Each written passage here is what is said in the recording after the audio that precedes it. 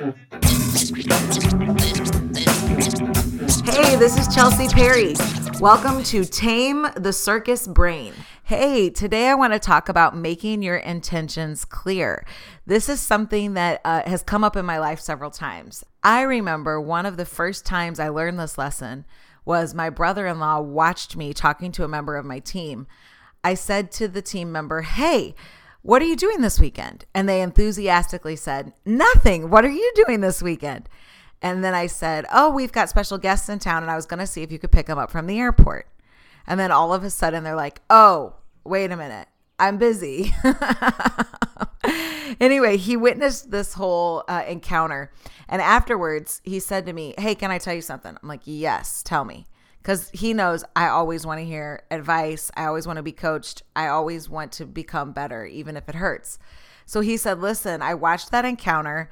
And what would have been better is if you would have said clearly in the beginning, 'Hey, I have some out-of-town guests that need a ride. Are you available?' Then that way it puts them in the position where they can be open and forthcoming about their plans and about their interests in the activity." So I thought about it for a while. Part of me was like, "Oh, that's so annoying. I wish they would just be honest. And I wish they were motivated to help. These are amazing people. They're from another country. They're helping people constantly. Why wouldn't he want to contribute?" I would think, of course he'd want to contribute. But that's not always the case. And that's not what he wanted to do with this Saturday. And instead of letting him off the hook, I sort of socially cornered him. I didn't mean to. I wasn't even thinking about it. I had never really thought about that before in that way until my brother-in-law taught me that. So I thought that was a really good lesson. And I've learned it several times since in different formats. Another time was somebody I really respect. I say respect, not respected, because I do still really respect her. But she is a person of influence. She called me in. I was kind of having a hard day, and she saw that, and she was kind of loving on me. And then as a response to that, said, "Let's get together." So I was so excited to have a moment with her where, I felt like she'd be giving me wisdom and insight and kind of coaching me. And instead, when we got together, she had something she wanted from me. And it would hurt my feelings. I was like, wait, I thought that we were getting together to work on this project. I thought we were getting together for her to talk through some of the discomfort and upset I was dealing with. And instead, she wanted me to do something for her, which honestly, I would have been open to doing that thing for her, but the circumstances weren't right. The whole thing just wasn't, it's not the right timing. It's not, there aren't, just the whole thing wasn't the right fit. But it was so hurtful to me because the intentions weren't made clear in the beginning. So I had different expectations. Another time I learned this lesson is a friend was really at a low season of her life. And then these people approached her and asked if she would go to dinner with them. She was so blessed and honored and excited and enthusiastic. She gets to dinner and she realizes it's a pyramid scheme. They're offering her a pyramid scheme. And it was really heartbreaking for her because she thought that they were just wanting to reach out as friends. And instead it was that they had a secret agenda up their sleeve. So I've learned this lesson several times. I could mention more times too, but I think you get it. It's just one of those things. I think there are two real clear lessons. One is making your intentions known, and the other is being careful of your expectations, because when we have secret expectations, there's so much room for upset and for feeling disappointment. And a friend of mine who's getting married is doing crazy amounts of preparation with her fiance, and they're going through all these books, and some of the books she's talking to me about, it's so fascinating, are what are your secret rules? And so we've been talking about this. It's so interesting. Like, what are your hidden expectations? What are the things that you expect the other person to know, and how the heck would they know that? And so it's really interesting listening to her going through this process, and I in turn am getting to learn because I'm a sponge. I want to learn. I'm begging for more information from anyone I can get it from about anything. So I truly am listening. I have a heart to learn. I know that the world is our school and it's full of teachers or whatever. I think TD Jakes said something great about that. You got to show up to school. being prepared to learn the lessons that everyone has to show you around you. And I really believe that. And that is definitely not a direct quote, but it rang true when I heard it nonetheless. So I just want to encourage you. It's like we have these weird expectations on people, and then we have weird intentions. And when we don't communicate those things clearly, then things get weird. And even just, I'll give you another example. I'm in the middle of this show that I'm doing, and I'm giving a bunch of people haircuts. The guys are getting haircuts, and a lot of the girls were dyeing their hair bright colors. So it's really fun. This won't be released till after the play, so no spoiler alerts. We're trying to figure this whole thing out. And so I'm saying to the parents, we're not charging you guys. We're finding a way to do this inexpensively. And then I'm saying to the school that I'm asking to do this, I will pay for the products. Just trying to make everything clear up front. What are the expectations so that it's a win-win? I learned that the art of negotiating, that the greatest thing is a mutual win. If there's something in it for you and there's something in it for me. And that's how I operate in business. That's how I operate with volunteers. That's how I try to live my life. If ever I'm not doing that, it's unintentional. And so that is definitely something that I try to operate by. Somebody taught me that a long time ago, and I'm so excited because it's really important. So what I am laboring for in this conversation with you today is that you can work to manage your expectations on people, because listen, we're only people. We are just human. That's it.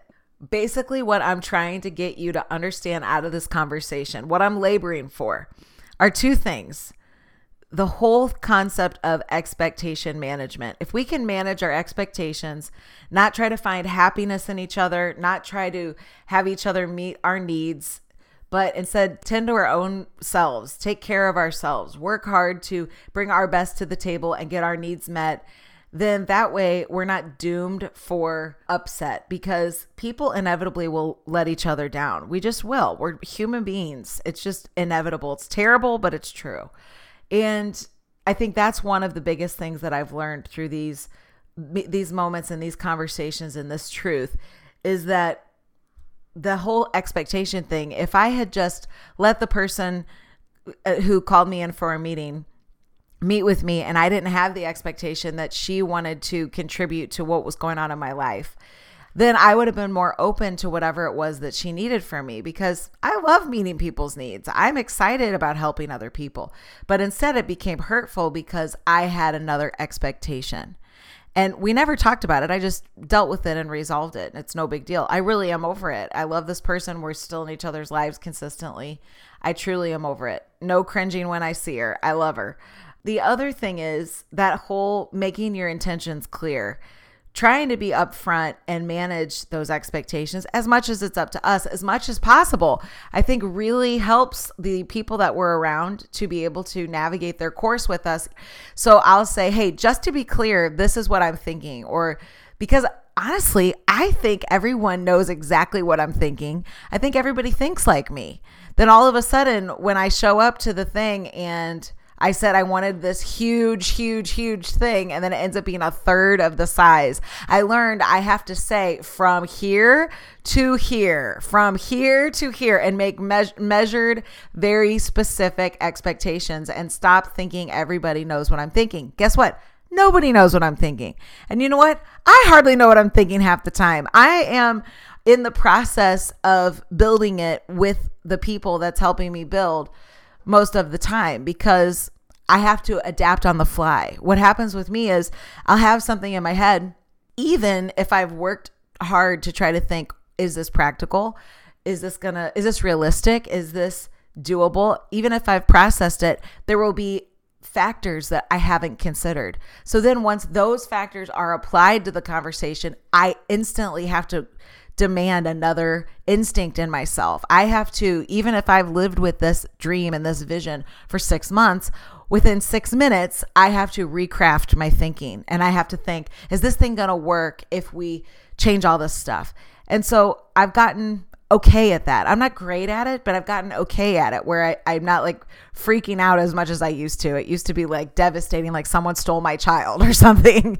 And now it's like, okay, I can flow with this. I can learn from the experts. I can be in this conversation. I can change my expectations. I've grown. My capacity's grown. And really, I feel like that is what is happening a lot of time in life, is that our capacity as people, our emotional capacity to adjust, to forgive, to love, to understand grows and changes as we demand growth. Because if we allow ourselves to act like 5-year-olds, we'll be 5-year-olds for the rest of our lives. But if we say, I am not going to be in these behavioral circles anymore and demand more of ourselves, we will grow. And I think it's really cool watching people grow. And it's amazing when people stay at the same place, the stagnation of immaturity and how neon yellow their behavioral patterns become, especially as everybody else is growing around them. It's really interesting watching mature, grown adults acting crazy, especially as everyone else is deciding, I'm not going to act like that. I'm not going to allow myself to throw a fit. I'm not going to lose my temper about that, or I'm not going to be mean and hold grudges or whatever. And then you watch people do those things and you think, man, come on. There's room for all of us. Everybody can grow up. Everybody can change. It's just your choice. If you've been allowing yourself to stay in a behavioral pattern that you don't want to be in anymore, I just want to encourage you that you can change. You can grow. It's hard, but it's worth it. And one of the things that's helped me the most is measuring and monitoring my behavior. So I will look back on a situation and try to think through it and process why the person responded that way. And it really helps me the next time to show up and be better and to contribute greater fruit and more love in the world around me, because that's our ultimate goal. Hey, thank you so much for tuning in, and I'll be back to talk more soon.